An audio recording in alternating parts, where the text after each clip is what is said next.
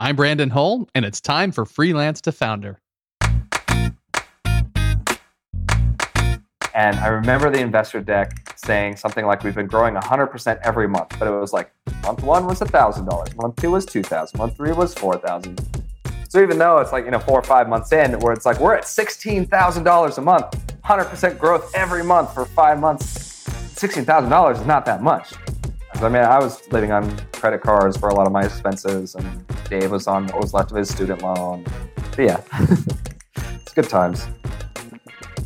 Welcome to Freelance to Founder, where I uncover the full stories of freelancers and solopreneurs who've scaled their businesses to something much bigger than themselves. Before we begin, I really want you to stick around to the very end of today's show. I've got a programming note for you about next week's episode that I really want you to hear before just diving into that episode when it goes live next week. Last week, we shared the story of Reagan Cook and Ryan Torres, founders of Bear Watches. Two guys you wouldn't have pegged could pull off starting and scaling a watch company. Nothing in their background suggested we should have seen it. This week, a somewhat similar story. You'll hear my conversation with Shane Snow, founder of Contently.com. Now, his role has evolved significantly since the company first got started between him and some fellow friends. He's a fascinating man. He's a former university student of a past guest we've had on, Stuart Draper, founder of StuKent.com. He's a master journalist, like one of our past guests, Scott Keys of Scott's Cheap Flights, but mostly he's one of those people you come across in life who sees something that could be hard or could be foreign to him and thinks, I could probably do that. This is a great story of seeing an opportunity that requires more than you know how to build. Hard lessons learned, steady successes, struggles, huge momentum, funding rounds from investors, and at the close, Shane shares his one principle, his one habit, and his one person as part of our 3-in-1 segment. So without further ado, let's get to my conversation with Shane Snow of Contently.com.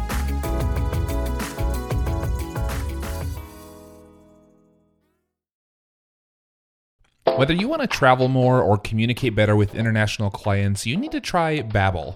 I've used Babbel's courses, and you can do the same in order to learn real-life conversation skills in a different language, order food, ask for directions, or speak to clients without having to use translation apps. Right now, get 60% off your Babbel subscription. This is only for our listeners at babbel.com/freelance. That's 60% off at babbel.com/freelance, spelled BABBEL.com/freelance. Rules and restrictions apply. Mr. Shane Snow, thank you so much for joining me. It's great to have you on Freelance to Founder today. Brandon, thank you so much for having me. We just discovered moments ago that you were a former student of one of our past guests, Stuart Draper. So we have a really interesting worlds colliding type of moment here, but I'm sure he'll love to hear that you were on the show as well. It's a small world. So, and where Stu and I met is in Idaho, which is, it's a whole state, but it's a pretty small place. But it's funny when, here in New York where I live now, when people find out I'm from Idaho, they'll say, oh, do you know Jim Johnson? Like, yeah, I know Jim Johnson from Idaho. There's a million people there that still, but yeah, Stu and I, we met at school, and he's a great guy, great marketer, has built a great business. So it's funny that you guys know each other. And of course, he dropped some knowledge on the podcast. Of course. Well, I'm excited to have you on because you remind me of a recent guest that we've had on, very recent guest that we had on as well, Scott Keys from Scott'sCheapFlights.com, because your backgrounds.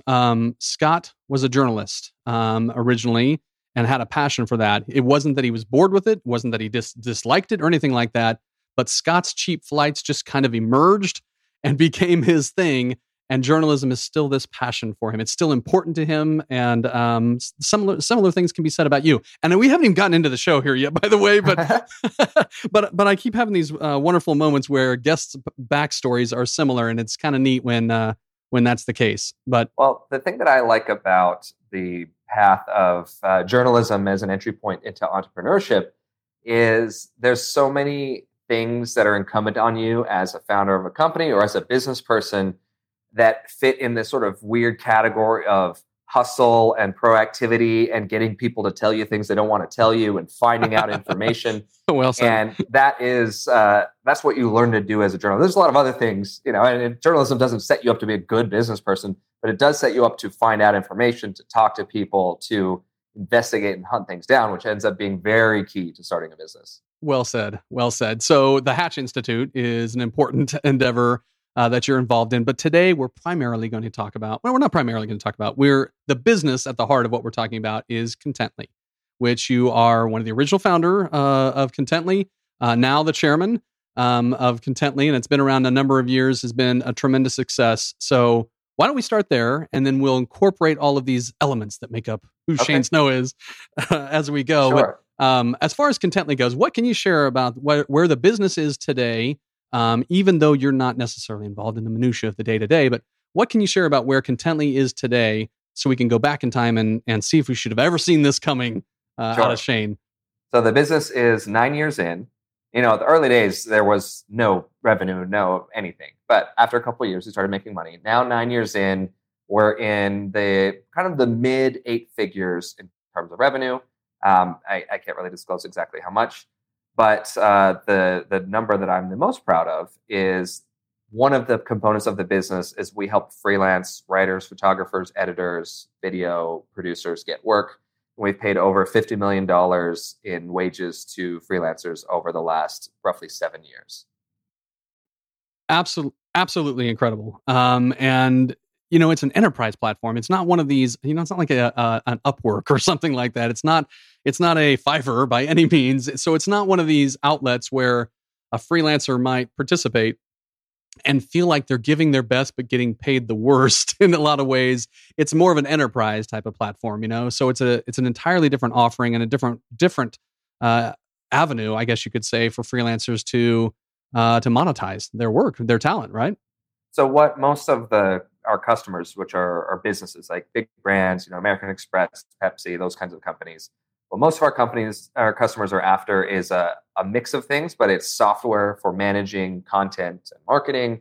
But as a part of that, if you need to extend your team, you have a bunch of writers writing your blog or doing social media, or you need video crews to go cover a conference, we offer you from a pool of professional talent, freelancers that you can hire and then basically work with them as if they were contractors for your team. So it is different than like an Upwork or Elance sort of thing. The nice thing is once you get hired by one of our customers, chances are you're going to do a lot of ongoing work for them for a long time. And so whereas there's lots of people that are in the Contently universe, freelancers, available for work at a given time, some 10, 15% of them are working, but those people are getting a lot of good wages and we enforce the wages too. That's a big deal to me is, not letting anything degrade into a wage that you can't live on. And that's one of the things we promise to our clients is, hey, we're promising our freelancers that if they do a good job, they're going to make really good wages, which means we're promising you that they're going to do a good job. And they are, in some ways, afraid to do a bad job because they don't want to lose what ends up being a very good gig. Right. I like those types of marketplaces, two-sided marketplaces where both feel lifted as opposed to one, they're a little bit, you need both parties at the table, but it's always feels a little bit slanted. And I like this kind of, I'm going to call it a marketplace. I know it's not entirely like that, but you got to bring two teams to the table, right? And on good terms, mutually beneficial terms. So, Contently's been around 9 years now. It's been around a long time. And when I look at your background, at what you were doing 9 or 10 years ago, as opposed to others, I still kind of scratch my head trying to figure out where the genesis for the Contently idea, where it came from. Can you share that? And then we're going to go back further in time to whether we should have ever seen this coming. But so it's like Memento. We're going back in chunks. Yeah. So where was the genesis for Contently to begin with? When did you start feeling like this needs to exist and I'm going to be the one that helps bring it to life? So there are a few things that came together. I think like with a lot of the work that I've done, and I think a lot of things that people do that end up being fairly innovative, is there's lots of factors that kind of swirl around until I guess no one can see. You can't hear me making the hand motions of the swirling motion. Lots of factors swirl around that end up leading to some sort of breakthrough idea. The factors that were swirling around were I just gotten out of journalism school. I was writing about business and technology. Lots of startups like Foursquare and Tumblr and these companies that at the time were just emerging and becoming very exciting. and that got me really interested in actually living in that world and actually starting a company like that. I'd been freelancing and doing various tech things for a long time, but I really wanted to build an important company in the back of my head as I was writing about these companies. But the other thing that happened is it was during the financial crisis in 08, 09, and a lot of journalists who had just graduated like me or who were editing my pieces at newspapers or magazines were kind of being thrown out on the street and having to become freelancers because a lot of companies were doing layoffs. The New York Times says layoffs, but they still need people to write for them, so they hire a bunch of those people back as freelancers. That's basically what was happening. And so essentially, I mean, it's to condense the story or the mythology of how Contently emerged, there were a couple of these trends that, my business partners and I were seeing. One was all these freelancers with a lot of really good credentials, professional experience that have to strike out on their own. But then there's also this sort of new class of client for those freelancers, which is every company in the world that wants to make a blog or eventually a whole content strategy. They want to talk to people. They want to educate their customers. They want to build relationships with customers, not just through, find me on Google or, here's our advertisement, but through giving education or entertainment, or otherwise engaging with people. And those kinds of businesses, a lot of the big brands that advertise on TV, they were in the market to hire the kinds of folks that I went to journalism school with, or the kinds of folks that have been laid off from, New York One TV news or whatever. So seeing all those things kind of became the genesis of this idea, which initially was, let's connect these displaced journalists with brands that are becoming publishers. And then eventually that evolved as the brands who were becoming publishers needed more than just talent, people to write words and to shoot video. They also needed tools for project management, measuring their content marketing, how it was doing, and on and on and on. And so the company turned into a software company primarily with that journalism marketplace as a component. But it started around sort of recognizing these different trends that were happening and these unmet needs on a couple sides of, party A needs X thing and has Y thing. Needs writers, has money. Party B, the writers have great skills, need money, and we wanted to connect them. That was originally the thing we observed and tried to do. The idea is brilliant, and yet you're also not alone in the idea of bringing two parties to the table who need one another, but one does not want to work for permanently as an employee the other per se. And it seems to me that that's always the challenge with marketplaces like this is the chicken, the egg piece. Maybe that's not the right analogy to use, but we used it a lot. Yeah. Who do you bring to the table first? If I'm going to attract some of these larger brands with quality writers, videographers, whatever, photographers, I got to have those videographers, photographers. Well, they're not going to come unless they know who they're going to be working for potentially. So I want to get there, but I'm going to just lay it up right there and set it up and not address it yet. Okay. We're going to come back and address that one. The issue I actually want to address first is, again, I go back into your past, and outside of one maybe story that you may not know that I'm aware of in your past, I'm curious. Ominous. How could we have seen this entrepreneurial trait in you? Where would we in your past have seen this entrepreneurial trait? Was it fantasticcards.com? Oh, wow. I can't believe you know about that. or is it something else? Like when you look back and you say, oh yeah, it's not a big surprise that I ultimately started Contently, but where would we have seen this DNA evident in you? So fantasticcards.com was my first online business. And that was when I was a sophomore and junior in high school. That would have been evidence. Although what was interesting about that is, so it was an online greeting card site that I started as a competitive site to my buddy's online greeting card site. It was like late 90s. And my buddy started this site that was like, if it's someone's birthday, send them an email with this birthday card. And his birthday cards were like kind of like badly drawn. And so I said, I could draw some better birthday cards than that. So I started a competitor. And then our other friend started a competitor. And we had this trio of greeting card sites, and every time you sent someone a greeting card, ads kind of went with it essentially, and we made some money. So here's these high school kids making thousands of dollars. Because the early days of the internet, you could make so much money off of advertising. My best month as a junior in high school was like $6,000, which is amazing as a junior in high school in Idaho. That same amount of traffic to my greeting cards today would have made me like 60 cents. It's just amazing how things were back then.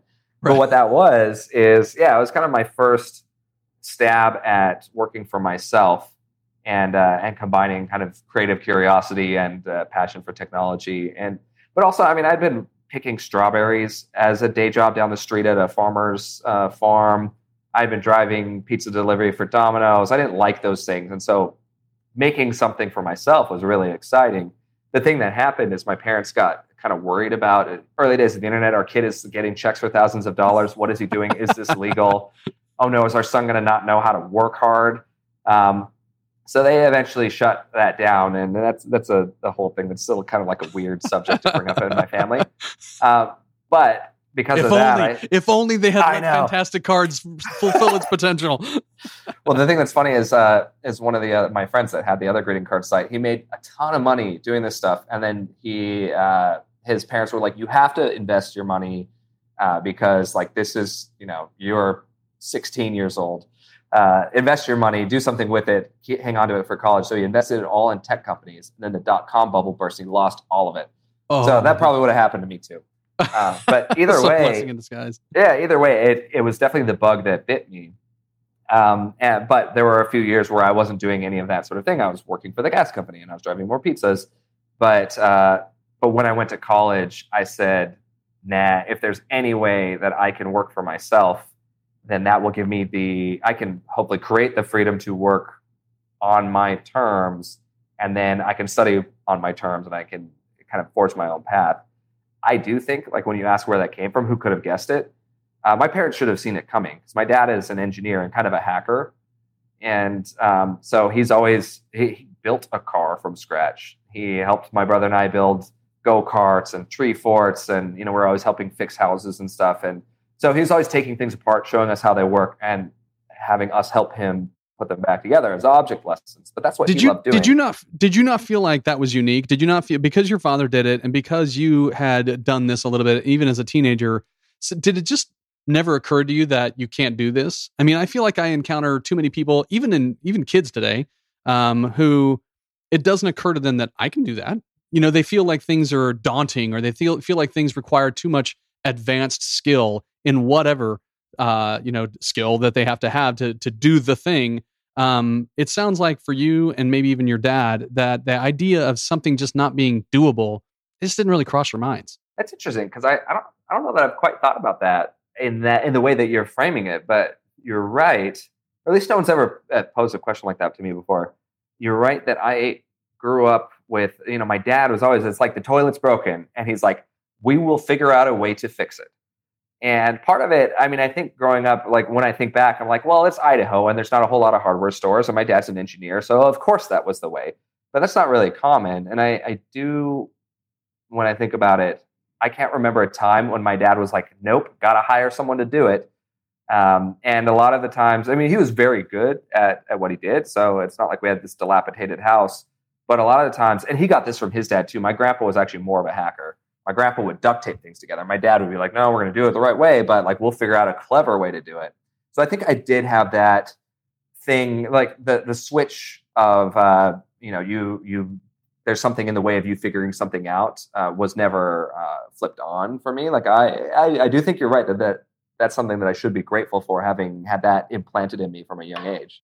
But because I don't think it's necessarily assumed that everybody has that gene in them. Sometimes people might defer to too hard, don't do it, or too hard, hire somebody to do it, or figure something out. That doesn't involve me solving the problem with know-how I don't yet have. Well, there's a flip side to it too that was frustrating to me as a kid and a teenager, and for a while until I knew a little better. But my dad if it would take him 20 hours to fix something or make something, and he could pay someone for 1 hour to do it, a pro, he would always do it himself. And part of it was we were kind of poor because we had a lot of kids, and that money doesn't spread out very well across 7 kids.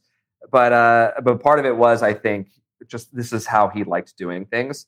So I think as I've gotten older, I've subscribed a little more to find the balance between do it. You can always figure it out, whatever it is, but find the balance between doing it yourself and outsourcing or hiring or whatever when it's strategically worthwhile.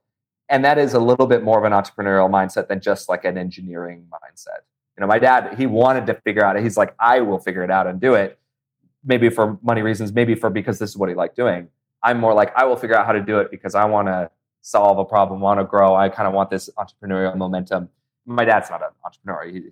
He likes engineering problems. Right.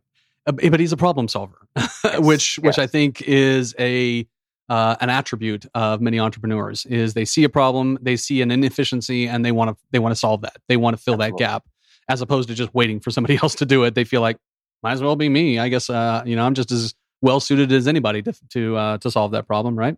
Yeah. Another thing that occurs to me that I must have learned very early on in this period was my dad was good at being untethered from like his way of doing things. It's like, well, that didn't work. Let's find another way. And I think a lot of entrepreneurs, especially first-time entrepreneurs, and me included, fall into this trap of, well, this is my idea for solving this problem. I recognize the problem. I've identified this thing that people haven't really articulated. Here's my idea for how to solve it. And then you stay stuck on that first initial idea for way too long. And it ends up being counterproductive, where, part of this hacker engineer mindset that my dad very much had was, well, we can't bypass the heating vent this way. What if we found a pipe and we did this? Or what if I took apart this thing and we did this other way? So it was always about actually solving the problem, not about his ego being right about how to solve the problem. Sure. Boy, we could probably talk about this one for hours, because I think there's all kinds of lessons that are woven into this, whether somebody is maybe a little too stubborn and ram-headed and needs to be the person who solves the problem, versus just letting somebody, in the name of efficiency and time, letting somebody who's already an expert step in and solve the problem for you. This is going to emerge in some of the other ways we talk about Contently, but it's interesting though that it sounds like in an early age you did have that piece in you that said, I can do this. This is not difficult. Because the other thing that it leads to me is how one perceives risk. If you think about, again, if we fast forward to the future, or to a little bit more in the future, 10 years ago when you founded Contently, there's a lot of people who sit on their hands and say, there should be a service that does this. There should be a product that does this, and never have the inclination to build it. And part of it is, again, because they don't think it's doable. But the other part of it is they feel like the cost, the time, the effort. What if they fail? What if nobody likes it? What if they're the only one that thinks this way? There's that risk side of it, risk of personal credibility, risk of money, risk of loss of time, and that sort of thing. And I wonder a little bit if I feel like I've learned in numerous other conversations that the idea of how you assess risk is a little bit different when you have your mindset as well. I'd be interested in hearing your opinions on how you perceived risk over the years as well. Yeah. I mean, this ties into a lot of things, I think. Another thing we could talk about for a long time. There is an element of, if you have the privilege that comes with a lot of people who know that if everything falls apart, they have people that love them. They live in a society that has some sort of safety net for them. There's unemployment insurance or whatever, or you have a family you can go back to. You have those kinds of things, which not everyone has. And I recognize that I have been blessed with that. It makes you a little safer to go after risk. Things feel a little less risky. I mean, I think in psychology, it's the same way. If you feel like you have secure attachments to people who love you and care about you, as a kid, as a teenager, you can go out and kind of venture on your own, knowing that your parents are always there for you. That same kind of thing. I think also that I might suffer/benefit from a little bit of hypomania, which is hypomania is basically being a little bit on the manic spectrum, but not so far that you are like what people would call crazy. You're a detriment to yourself, right? Yeah. You're a threat or danger to yourself, right? So, and hypomania, like being manic is like, you're excited, you're up, you're like, sometimes, that gets a little awkward, but there's some, really good stuff about the history of explorers and entrepreneurs and risk takers often have this gene that makes them believe, and it's like, and you're slightly on the manic spectrum, you believe naturally, you don't even need any persuasion that you can beat the odds. And that is, anyone that's like, I'm going to go sail around the Horn of Africa or whatever, like no one's ever done. I'm going to see if there's sea monsters there. You got to kind of believe that you can beat the insane odds and actually overcome that. And that comes with a little bit of mania. So I think I have a little of that. So I'd say some of it is the nurture of my parents making me feel like it's safe to take risks. Some of that is a little bit of my DNA, my personality, and then some is I think that there's plenty of research out there that says that on the whole, entrepreneurs are not necessarily crazy risk takers. They're calculated risk takers, and I think when you start to think of ventures that you go out on as explorations where you're learning things and you're iterating and kind of a lot of the stuff that they talk about in lean startup kind of things, then it makes the risk of failure actually much less, because really you're after feedback before you ever can fail. It's like the analogy of when you're landing an airplane on a aircraft carrier. If you fail, like if you don't do it, like it's over, you have failed. But if you practice in a flight simulator, if you don't land on the flight simulator aircraft character, it's okay. It's carrier's feedback. You've just learned something. It's a that data helps point. You get better at. Exactly. That's right. So I think a lot of entrepreneurs think that way. Yep. Excuse me. I definitely think that there is a trait in people who have accomplished big things, that they're able to properly weigh the negative what ifs, and maybe sometimes they overemphasize the positive what ifs, but to a certain extent they have to, because there are certain barriers you're going to have to break through, adversity you're going to have to break through, and maybe even naysayers that you're going to have to break free of, who might want to pull you back to the normal crowd, right? And no doubt that you learned that in your early days at Contently. But before Contently was even a dream for you, you go off to college and you work with Stuart Draper briefly, and then going to Columbia from there. As you're wrapping up your time at Columbia University, what was the big plan? What was the first job you pictured, and what was the plan for those next couple of years? The first, like the dream job I pictured, was being a magazine writer for Wired magazine. So I could write about business and technology and innovation. That was my dream. So the first kind of thing out of college was starting to write for that kind of write about that beat, basically, for blogs. So Mashable was the first basically job that I got out of grad school, journalism school. And so the plan was to work my way up to Wired and ideally become a columnist or a feature writer or whatever. And I did end up writing for them, but that was one track. And then on the other side, I had, and this might actually play into your last question too. On the other side, I had this growing interest in starting some sort of media tech business. I was writing about these guys, like I said, but I thought, if I can do both things, if I can write about these things, use that as a way to actually figure out what to build as a founder, then I can get smart, I can build a smart company, and then that can help subsidize me writing about things that don't necessarily pay off in themselves writing-wise, but are things that I want to learn, that I want to do, and then that eventually does pay off in reputation, which helps me build my business. So this kind of like two-track back and forth thing. That was the plan. Sort of a more naive, sort of crude version of that was what was boiling in my head, but those were the two things. It was like I could make those things play off each other. That's what I want to do, which is kind of what happened. That's exactly what happened. It feels like to me. With this second option, did you look at properties like Mashable with Pete Cashmore, and I think it was Kevin Kelly of Wired? Did you look at these and think, was it kind of going back to the whole Fantastic Arts thing? Like, I could do that. Like Pete built something great with Mashable, but I could do that. There's no reason why there couldn't be another publication that is got a different angle to it, a different beat that it focuses on. Did you just sort of feel like, I already love this, I'm well trained in it, and maybe more than the average person who wants to start up a business, I actually have a background in journalism. Did you just feel like I could do it?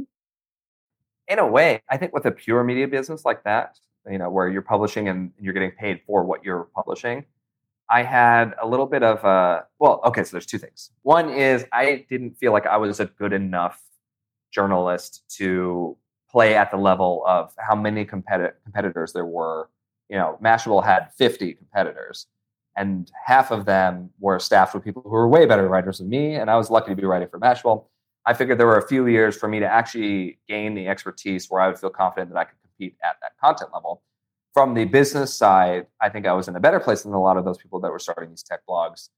But I also I've come to recognize that with certain categories of business, being in the water at the right time when a wave comes makes it a lot easier.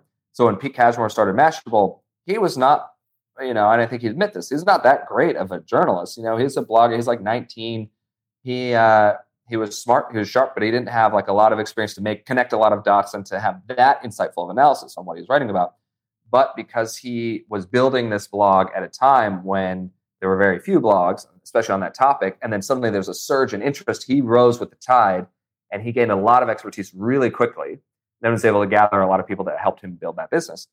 And I think Wired was the same way in the magazine world in the 90s when it started, where starting a Wired magazine competitor now would be, the barrier to that entry would be very high. But there's certain types of businesses that I think are like that. I think a lot of businesses are like that. So what I was interested in, when I thought about questions like that, is what's the intersection between right time, right place, and my expertise, where I can be in front of a wave, like a surfer that doesn't have to paddle that hard before they can catch a really big wave. So that's kind of what I was looking at, and that's where Contently came from, is really recognizing these trends of the kind of this revolution in freelancing, all these people who are really highly skilled, not just the outsourcing people, but really highly skilled creative freelancers having to strike out on their own, growing group of them, and this other wave of brands becoming publishers. Those two things kind of collided, and it was like, it doesn't matter if we're not actually that good yet. If we position ourselves in the right spot, we can ride this wave, and then by doing so, we'll gain a lot more expertise, credibility, experience than we would if there wasn't a trend sort of pushing us like wind in our sails.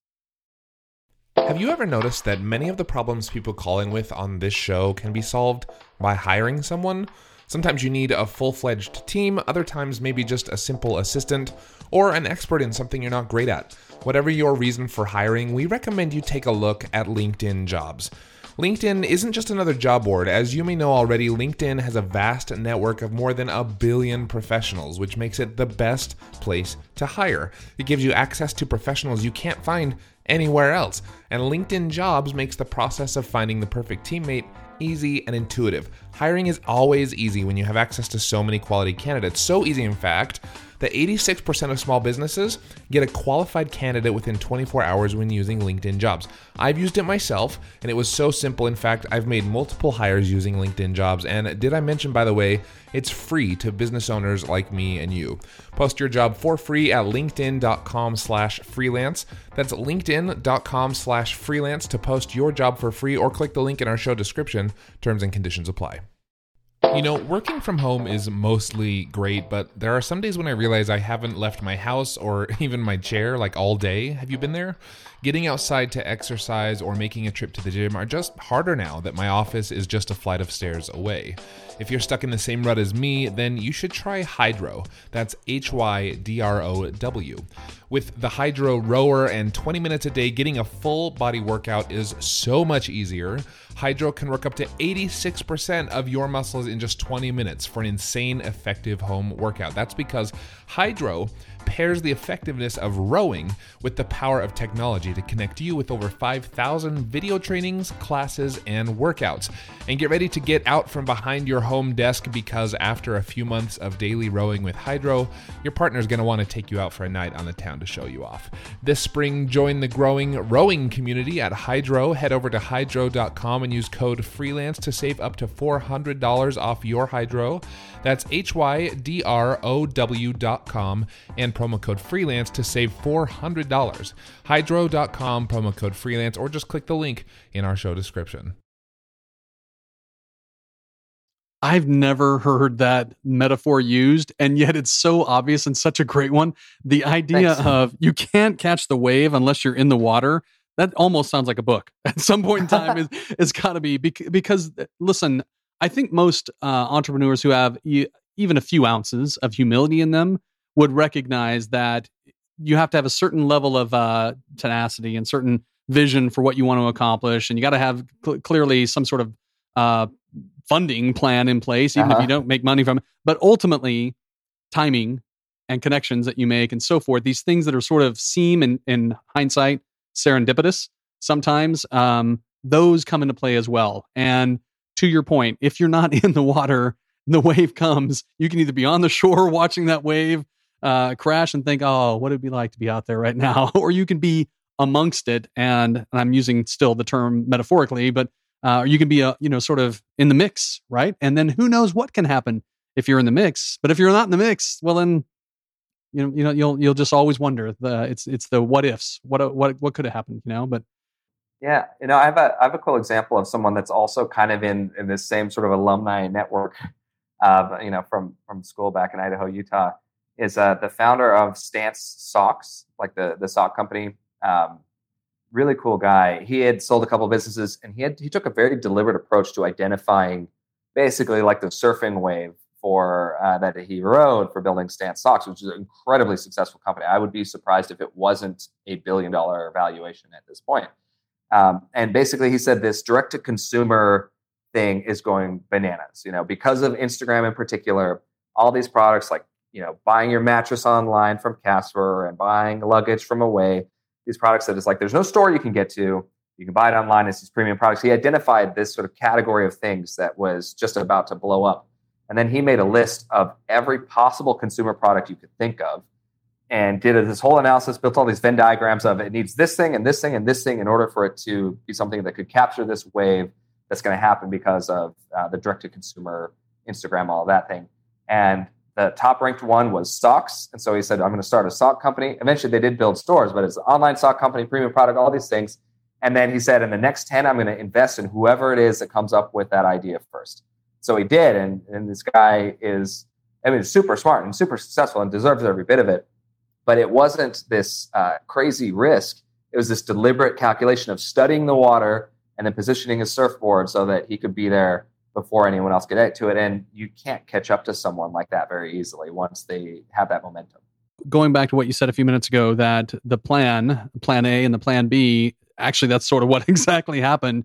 You're writing for a few years, for a few years in several publications. And from my understanding, you're starting to not just do the work, you're starting to look around about the nature of the work that's being done. Like you have fellow journalists or friends that are in the work, and you're seeing the challenges that they have, the struggles that they have with portfolios or even maintaining things as a business from a freelancer standpoint.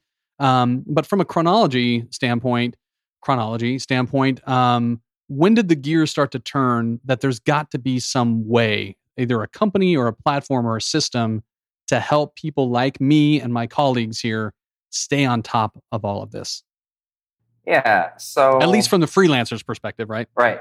So while I was in journalism school, there was a grant competition for come up with the journalism business. You can get a grant. And I pitched a job board for freelancers to that competition and didn't get the grant, which I'm glad about. But I was already recognizing that they were warning us. A lot of you are going to graduate and be freelancers. Good luck. And so I recognize that there's some opportunity there to help, with that and potentially to build a business around that. So that was in my head. And, it was however long later, a year later when, maybe less than that, when my business partner, one of the other guys from Idaho with the greeting card site, his was fungrams.com. And mine was Fantastic Cards. I even ripped off the name. Poor guy. Anyway, we became business partners on Contently. We'd been friends all these years. He came to me and started talking to me about the brands becoming publishers thing and how he was trying to hire bloggers and all of that. And it connected to that, well, all of these writers are now freelancers. All these journalists, need a job board. What if the job board actually was for freelancers to connect with businesses? So it kind of came together that way, but it really didn't. It was a side project. It was one of many side projects, and I had just turned down a full-time job as an editor at Inc. magazine to do journalism full-time. And instead, I kind of wanted to dip my toes in different places. I figured, Inc. would take me down one track, but I really wanted to go down a slightly different track. And so I want to keep my hands in different pies, but it meant that I was a freelancer. It meant that life was a little more of a struggle.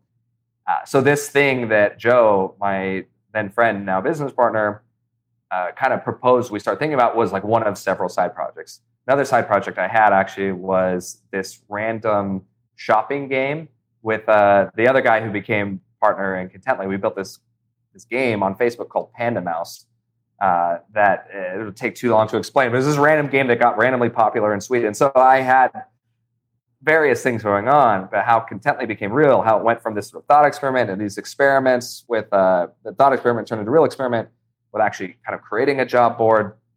how that turned into the real business was when we identified that this need was real for both of these parties to connect. And then we made a list of, on both sides, the businesses that want to be publishers and the freelance writers, eventually freelance everything, creative. What's the list of things that are hard in their lives besides what we're trying to do? We're trying to connect them, help them, trade work. But besides that, what's hard for your life as a freelance journalist? Well, finding work is the hardest one, but getting your clients to pay you within 3 months is actually really hard. Doing your taxes is really hard. Figuring out your expenses is really hard. Building a website, promoting your work, and all that's really hard. And there's like umpteen other things. And then on the business side, it's like, well, if you're trying to do content marketing, finding the talent is hard, but then also workflow is hard, and editing is hard, and knowing where to publish is hard, and tracking what happens is hard.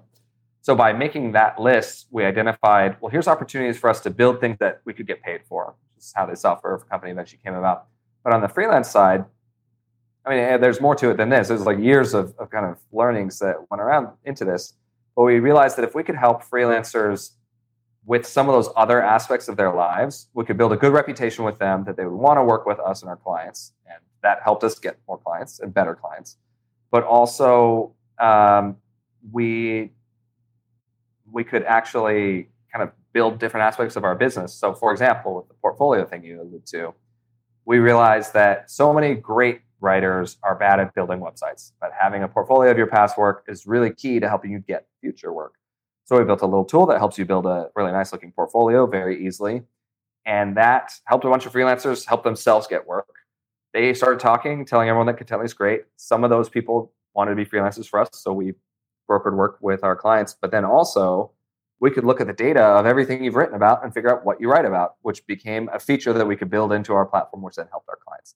So it was this sort of constant process of developing, but it was around the needs of the constituents we had and figuring out, A, which ones of those can we do easily enough that can help us help them and build a good relationship, and B, which of those things can help us actually build our business too. And sometimes there's overlap. So absolutely fascinating that the way you sort of iterated on needs and problems that the freelancer life entails. From a platform standpoint, you're describing how the platform sort of evolved, but from the earliest days, how long was it just an idea that you would kick around, tinker with, imagine what needed to be included versus building a version, the infamous MVP, where you at least, this is what we're going to do for now, and then we'll just iterate the platform as it goes along. How much of that was built versus how much were you guys just ideating, or whatever word you want to use there? Yeah, I think it was summer when we started ideating, and I remember it was December 10th when we put out the very first version, which was very bad. We immediately deleted the code base after like 3 weeks and made a new version.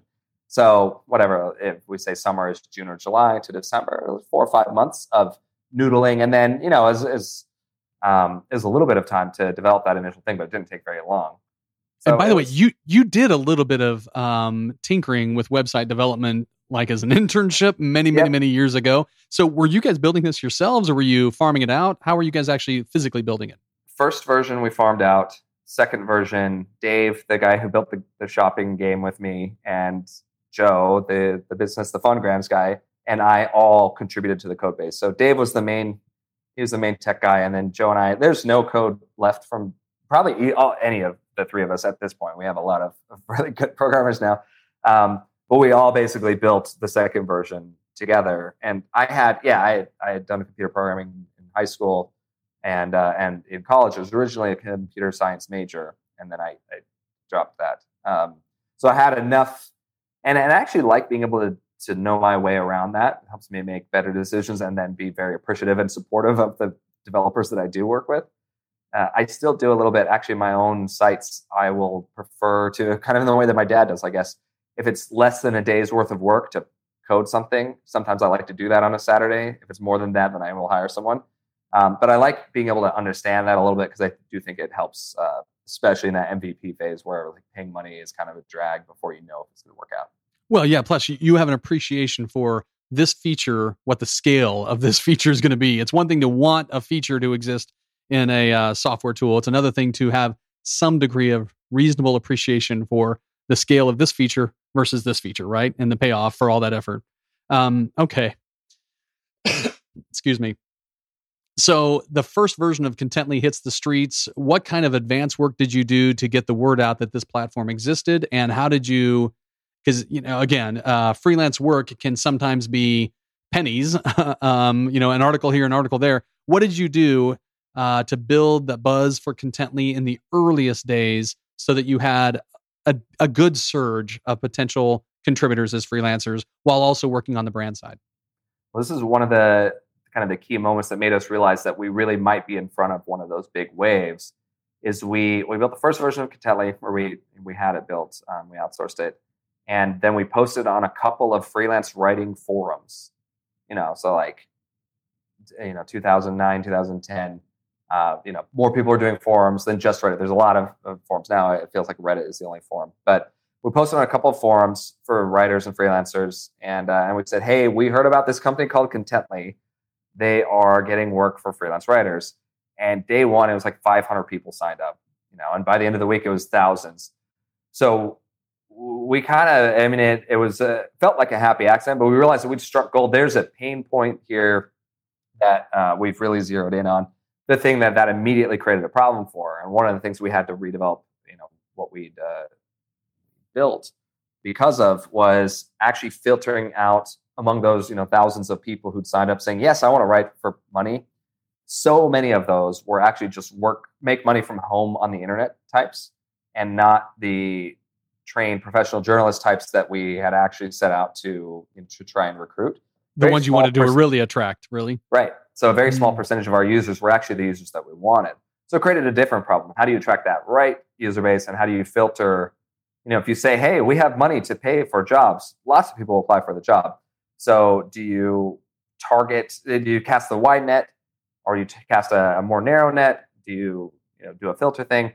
That's where ultimately, after a few iterations, this portfolio thing really paid off. Is whether you're a new writer, not very good writer, not very well trained writer yet, you're on your way up, or you're an incredible writer, your body of work will show kind of where you are along that spectrum. And either way, you need a portfolio if you're trying to make money as a writer. So we provide that tool, and then that allowed us to filter down.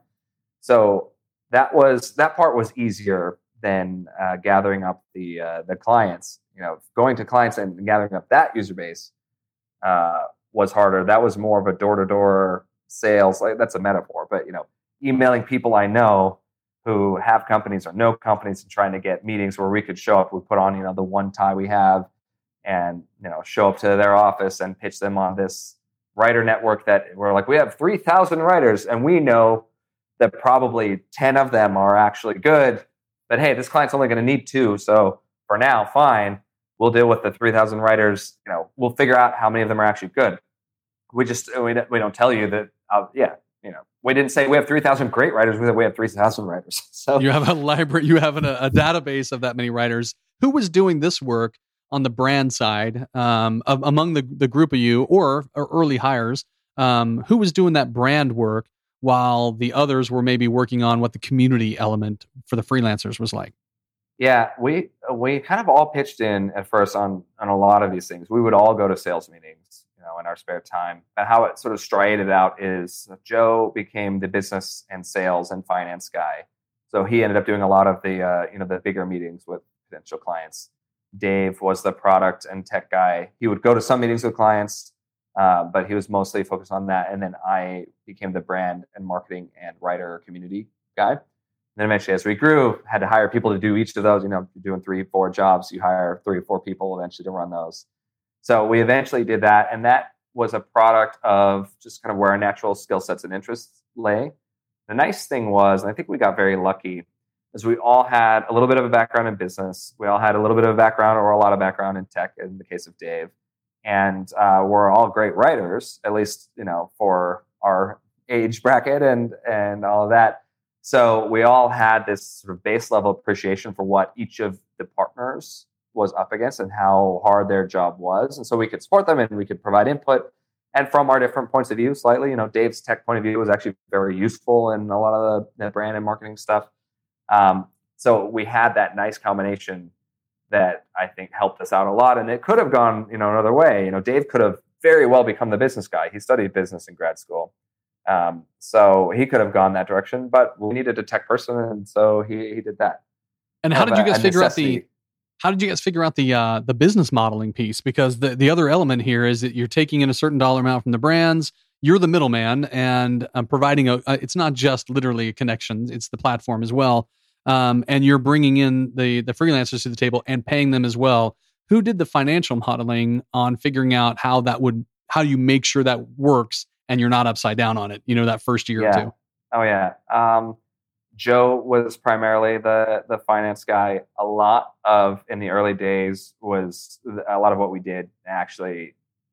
It's sort of a miracle that we didn't go belly up, the first couple of years. We actually had, eventually we hired a finance team and, we got good people to help us and to properly model that out. We had this really crazy case, maybe 18 months in, where we're starting to be successful. We're brokering a lot of work. Well, our philosophy was, and I think this is a very good general business philosophy, is if you're taking money in the middle of an equation between two parties, you have to provide enough value that it's worth it. And so for the freelancers, we realized that just getting them the gig was probably worth it, but maybe not in all cases, especially an ongoing gig. It's like we already made the connection, The portfolios, we're giving those away for free. That's building up our database. But we realized that it's so hard as a freelancer to get paid on time. So we said one of the things that would justify us taking 15% from the middle of this transaction is if we paid you immediately and we collected from the client later. So, PepsiCo pays all their contractors 90 days later. As a freelancer, you might not be able to pay rent if that happens. So we'll pay you immediately as soon as you do the work, like the day you submit your project, and then we'll deal with Pepsi. And this is really going to sound really naive, but basically what happened is after we started really getting momentum and we had a lot of clients that were coming on board, every month, we got to this point where if you just look at the revenue model, how much money is coming in and how much money we're paying to freelancers, we're in great shape. We have 6 months before we even need to think about getting investors or, doing anything, leveling up the business. But then when we looked at cash flow, because we were paying the freelancers up front, we realized we had 2 weeks left before we were out of business, and we panicked. And we were like, well, let's not take any salaries. And it was Christmas time, and we're like, we can't go on vacation. What are we going to do? The business is going under. And we ended up pulling out of that in part because we started asking some of our clients if they'd be willing to pay us upfront. Since we pay the freelancers, could they pay us upfront? And most of the clients said, well, we don't pay individual contractors, but since you're a vendor and you're pooling, the 20 contractors that we're working with, sure. So that saved us, but eventually we had to get a real, financial model to make sure that kind of thing didn't happen again. I think it was about 18 months in. No, let's see. If we put because we count the actual launch of the business in the summer after. So we quit into, December 10th was the day I wrote the thing on my Tumblr that was like, we're doing this. It was June that next year that it was like, this is a real business. No more side projects. Like, we're really going for it. And it was actually, I think it was that Christmas. So it was 1 year. Yeah. That happened. Do you remember when you guys officially burned the boats and said, we are all of us 100% into this? Do you remember what the revenue level was like at that point? What it was producing on a month in, month out basis? Yeah. Were you still kind of, fingers are still kind of crossed? What do you remember? I remember we were pitching investors because we'd shown enough proof of traction that we thought we could get some investment and we could, then make some investments, hire some people, build some stuff, and really go for it without having to worry about being profitable for a while. And I remember the investor deck saying something like, we've been growing 100% every month, but it was like month 1 was $1,000, month 2 was $2,000, month 3 was $4,000. So even though it's like 4 or 5 months in, where it's like we're at $16,000 a month, 100% growth every month for 5 months, $16,000 is not that much. And also, that's the top line number. It's 13,000 of that is going to freelancers. So Joe, Dave, and I are splitting the other 3,000 a month, and we want to hire an intern. So it was pretty dire. I think we're around that number when we first raised money, a little bit of money from an accelerator, Techstars. So they give you, I forget how much it is, 30 grand or something, and free office space. So for 3 months, that kept us afloat. We each took like $1,500, and then we hired a person, lead developer. And then after the end of Techstars, we raised some more money, and we were able to pay ourselves like $3,000 a month and hire a bunch of people. And then that went on until it was the next round when we finally were able to like really feel like it was okay to, to pay ourselves a salary. But it was some hard times. I mean, I was living on credit cards for a lot of my expenses, and Dave was on what was left of his student loan. Joe was doing okay because he had another business that was very successful, but it still wasn't, it's not easy to burn cash. New York rent is a lot. But yeah. So good times. The first few years are always obviously a grind, and there's you guys had initial, like right out of the gates, that validation. Maybe you didn't have all the economic modeling squared away, but at least from a pain point standpoint, you absolutely had validation from both freelancers and brands that this needed to exist. And early on, it was largely a marketplace. It became more of a traditional platform for the freelancers, right, to help them run their businesses and not just meet other brands that you can write for. So the big funding came in 2014. I think you got $9 million from numerous investors. I guess it would be easy to say that $9 million makes you feel like, all right, we got this figured out. But what was life really like around that time when you were landing that investment, and how did it change, from 1 month to the next when you're in negotiations versus you now have the funding you need? What was life like at Contently around then? Yeah, I think that we every time we raised money, we managed to do it on a little bit of a gamble from the investors that we raised it from, which is why they got a good piece of the company. They got a good deal too, because they're taking a bit of a leap. But we knew enough companies that had an easier time doing that, where it's like you have more than one option or more than two options of who wants to invest in you, that we felt like we weren't doing a good enough job validating the business. And it always felt like that. And I think maybe we're also being hard on ourselves.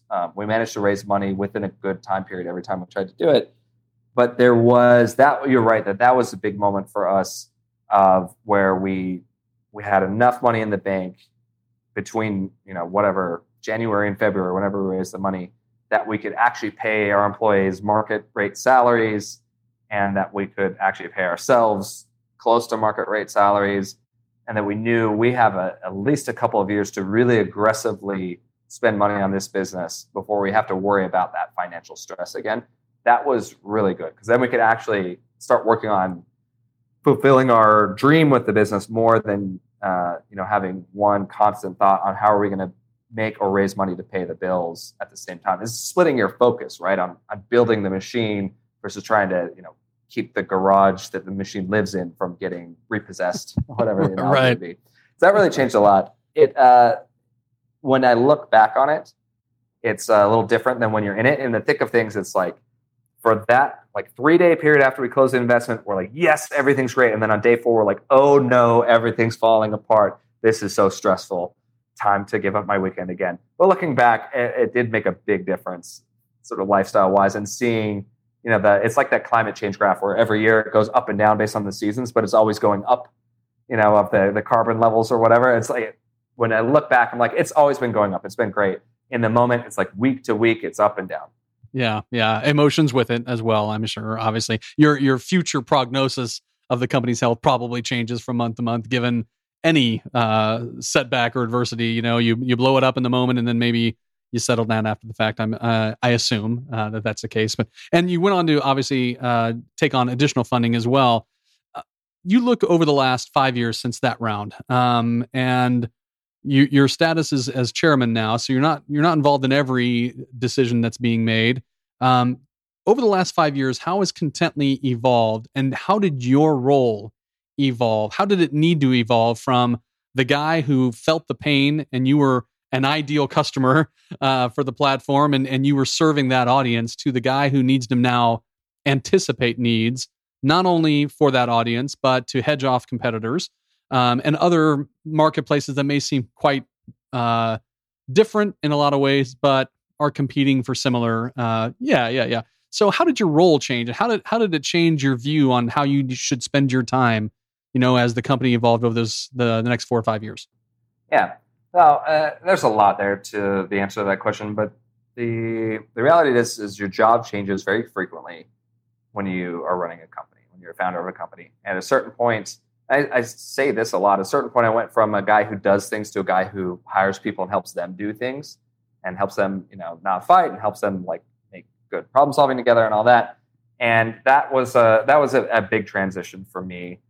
And I really enjoyed that. And I ended up writing a lot about it, including a book about teamwork, using journalism as an excuse to get better.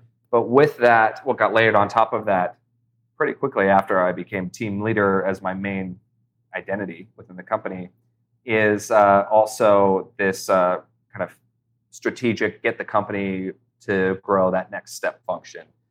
And at a certain point, in the last few years, and each of us founders, in our own divisions and the company overall, we were facing that kind of plateau. And, the decision of, am I going to be able to figure out how to evolve into this type of person too? I've already evolved into the team, leader person. Am I now going to evolve from the entrepreneur to the operator and, scaling agent? And I decided for me that was not going to happen for as well as hiring someone to do that. So we hired a CMO. We actually just a month and a half ago hired a CEO who came from Time Inc. She sold Time Inc. to Meredith for hundreds of millions of dollars, billions maybe, I don't even know. But she has this long track record in media and tech businesses, and is absolutely someone that will take us from this point to 10 times bigger, much more quickly and with less agony than we would as founders. So that transition and then to your question, what does your role become? I've periodically done this exercise of what's the Venn diagram overlap between what I can uniquely do for this organization in this industry and what I actually want to be doing. And for a while, what I actually want to be doing actually doesn't matter, because I got to do it because we're the founders, we're the only ones here. But when the company's in a good financial position, it's about going bigger. Well, what can I uniquely do now that we have a great CEO, we have heads of marketing and all these things doing the job I used to do better? And the couple of things that, in my case, I've decided they are, one is the evangelism for the company and the industry and the right way to do things in the industry, as someone who has built up this reputation from being there early on and establishing our presence in the market. So going and speaking at conferences, doing interviews, and basically writing thought leadership about what should be happening in the space. That is something that has a lot more weight when it comes from a founder of a company. And then another thing is kind of the morale and culture of the company, which I really like being able to be a board member because, also the office moved literally around the corner from me. So I'm very close. I can get coffee with anyone, once a week, a couple times a week. I'll meet for half an hour with a random person from the company, talk to them about their career, how things are going, get a little insight, but provide moral support. Today, a couple of people, there's a going away party for a couple of employees that have been here for a long time.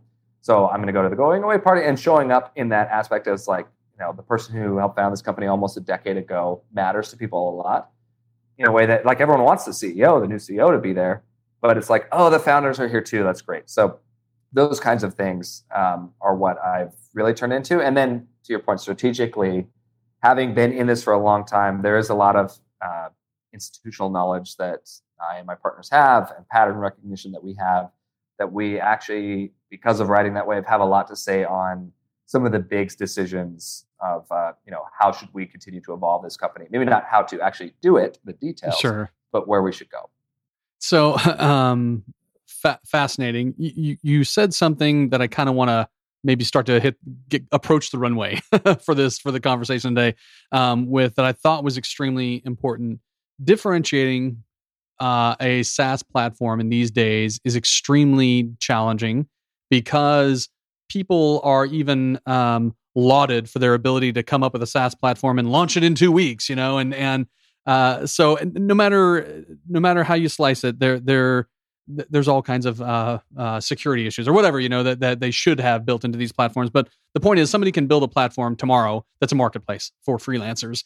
The way you contribute to the industry, it takes it to a higher level, and how you personally have infused what's important to you into Contently, I think is fascinating versus, say, a Fiverr, for example. And what I'm alluding to is the Contently Foundation, then, or what turned into the Hatch Institute.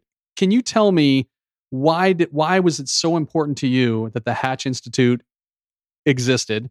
I know it wasn't that name that at the beginning, but why did that need to exist? And why was that a part of Contently versus just a personal pursuit that you had?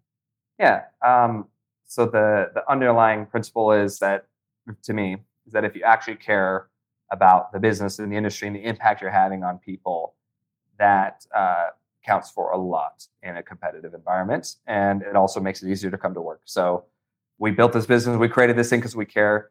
But a lot of times, people don't know how much you care. You got to show it. And so throughout the history of the company, we tried to infuse in our marketing, in what we're putting out on the internet, our point of view on why this stuff mattered, how to do it the right way.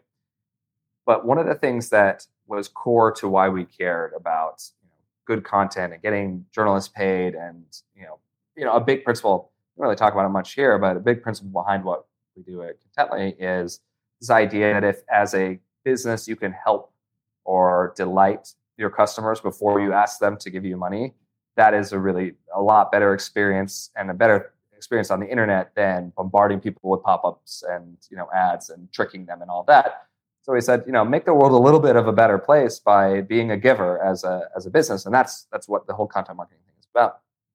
One of the things that we noticed when we looked around, though, after a few years, is we're helping freelancers put food on the table. We're helping businesses behave a little better as marketers and be successful. But there's this class of content, of media, that's really important for the world that we were not really involved in, and that's investigative journalism. So the kind of thing where a reporter goes and figures out that there's corruption going on in the mayor's office, and they write that story, and so we kick the mayor out or whatever, or so-and-so's polluting the water, or there's, we did, and one of the projects we actually did with our foundation that grew out of this was, gun trafficking pipeline, guns from Kentucky illegally coming into New York City, and the victims along the way. Stories like that take a lot of time and money, and they're risky, and they're not something that as a marketer you're really going to do. If you're American Express, you're not doing that story about corruption or gun trafficking or whatever. Like that, you're not. But the newspapers that used to do those stories are running out of money. They're having a harder time. So we thought that a way that we could do some social responsibility as a company that's making money in content is we could start a foundation. We called it initially the Contently Foundation, changed the name to the Hatch Institute, kind of separated the brands. But we thought we could fund important stories that were good for the world that couldn't be funded otherwise. And we could also train emerging investigative journalists in how to do this stuff right, how to do the right interviews, how to find these stories that people need to hear but aren't necessarily profitable. So when we did that, we were worried. And so basically we said, we're going to put some of our profits into this foundation every month. And when we did that, we were worried that our investors would say, hey, you're running on investment. What are you doing with this do-gooder stuff? Come on. But instead, they actually gave the opposite reaction. They said, we know that you guys are doing this because you care, but this is the best publicity we could get. Our competitors aren't doing stuff like this. Like they're nickel and diming just like we are. They're not. There's no way they're going to spend tens of thousands of dollars on, investigative journalism. And I think that did give us a lot of credibility because it was a bit of a sacrifice. I'm doing more now that I'm just a board member at Contently. I'm doing more now for the foundation than I was before, helping raise money and all that. But that was something that also helped us remind ourselves, as we're seeing what's going on in the foundation internally, we're doing something that matters, and we're building this business, but we're also making a difference, and that feels good to be part of. But it's hard to do that and not be for a long time and not have it actually be authentic, and that authenticity shines through, and that does help your business. So it all feeds together. Well, I see it as an extension of who you are and your values more than I see it as an extension of Contently. To be honest with you, I think there's the nice tie in there, obviously, that you were obviously quick to point out. But many organizations have causes they feel the founders feel important, are important, and you see those infused into the brand. And so, like REI or Patagonia or brands like that you'll see great blog posts or content or multimedia content even that's published that espouses their values, but it's still branded content. And I think it speaks a lot, even when it was Contently Foundation, but I think it speaks a lot to how important this is to you, that it's its own freestanding institute, that it's its own freestanding nonprofit organization. I think that's just my commentary. No question there, by the way. I think it's just fantastic. Thank you. I appreciate that. Yeah, it's we're not getting as much kind of selfish benefit from it as when it was named after us. And I agree. I think that makes it actually a bigger deal to me. Yeah, certain peace of mind that comes from that anyway. But Shane, you've been generous with your time. I want to, before I let you go, I do have 3 final one-off questions that I'm going to ask you. But thank you so much for how much you've shared about Contently, about you, and why Contently needed to exist. I think that that backstory is just as important as the how-tos. And it's frankly, it's more interesting. And so I appreciate you being willing to share so much that you've shared. But again, won't let you go unless I take you through our final segment that we call 3 in 1. Because sometimes it some of the most amazing gems for me personally, thinking somewhat selfishly, have come from the answers to these questions. So I haven't prepared you for them, and I doubt that you know what they are. So with that, I want to dive into our final 3 in 1 segment. You ready? All right. So it's 3 questions, and I'm asking for one thing from you for each of these questions, and you can keep it short, and that would be fine. But the first one is one principle or value that you believe in that most people don't.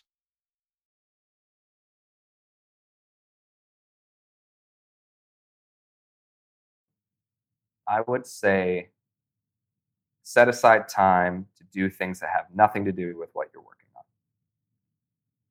I think most people believe in focus. I believe that you get more from exploring things outside of your area, your field, your zone, that you can then use to inspire thinking a little differently about what you are working on.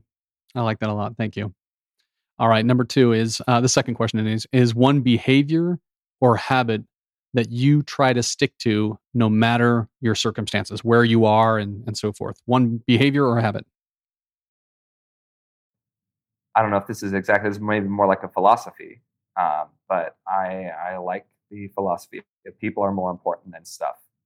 It's a mantra that I like to say to myself, no matter what's going on, if I prioritize people, I think in the end, things probably work out better, but I feel better about what I'm doing than if I don't. So a friend needs help and I'm doing something that might be important work-wise, I will choose the person over the work. Or, someone breaks something, I will choose the person over getting mad at them because I cared about that thing they broke. Love it. All right, last one. One person that you take your cues from, or maybe even aspire to be like. The one that always comes to mind when I think of a historical character is Ben Franklin, because he was this. There's a lot of not everything from Ben Franklin, but he was a math, science, art, politics, like all these different things kind of guy. And as this kind of polymath, he, I think, made a lot of really interesting innovations in society and inventions because he explored all those areas, to that first question that I answered. And also, I like some of the habits that he had for himself for personal development. So I take sort of my cues on developing as a writer and on journaling and some of those things directly from kind of what he taught in his autobiography. Yeah, that was the 13 Virtues, I think, were a key part of them as well. That's a good one. Shane, thank you so much. Contently, the Hatch Institute, Dream Teams, Storytelling Edge, and what is it? Smart Cuts. That's right. These are the multitude of avenues where somebody can encounter you, your work, and whether it's business oriented or philosophy oriented. And again, thank you so much for opening your mind and sharing your ideas with us and telling your story. That was Mr. Shane Snow, founder of Contently.com. He's not only built something special in Contently, I feel like he's doing his part to maintain the important role of investigative journalism in a free society through his work at the Hatch Institute. All right, next week's episode is an experiment. We're getting creative with the show in order to properly tell you the story behind Quilt. From co-founders Ashley Sumner and Gianna Wirtz, theirs is a community unlike any other. And I say that with no exaggeration. Quilt empowers women to open up their homes to other women for co-working and education sessions and get paid for it. It's an opportunity to be in a space that inspires them. They're growing their community, but they're also having a really productive workday. Beautiful collaborations can come when In an age when everything is digital, these two millennials have encouraged a movement that is massively changing lives through in-home gatherings of strangers. Check them out at wearequilt.com and please tune into their story next week. All right, thank you to my co-producer, Preston Lee, founder of Millo and the admin of the Millo Mastermind community on Facebook, as well as our assistant, Bilal Abrar, for help putting this episode together. And of course, to our friends at the Podglomerate Network. Thanks for listening, everyone. We'll catch you next week on Freelance to Founder.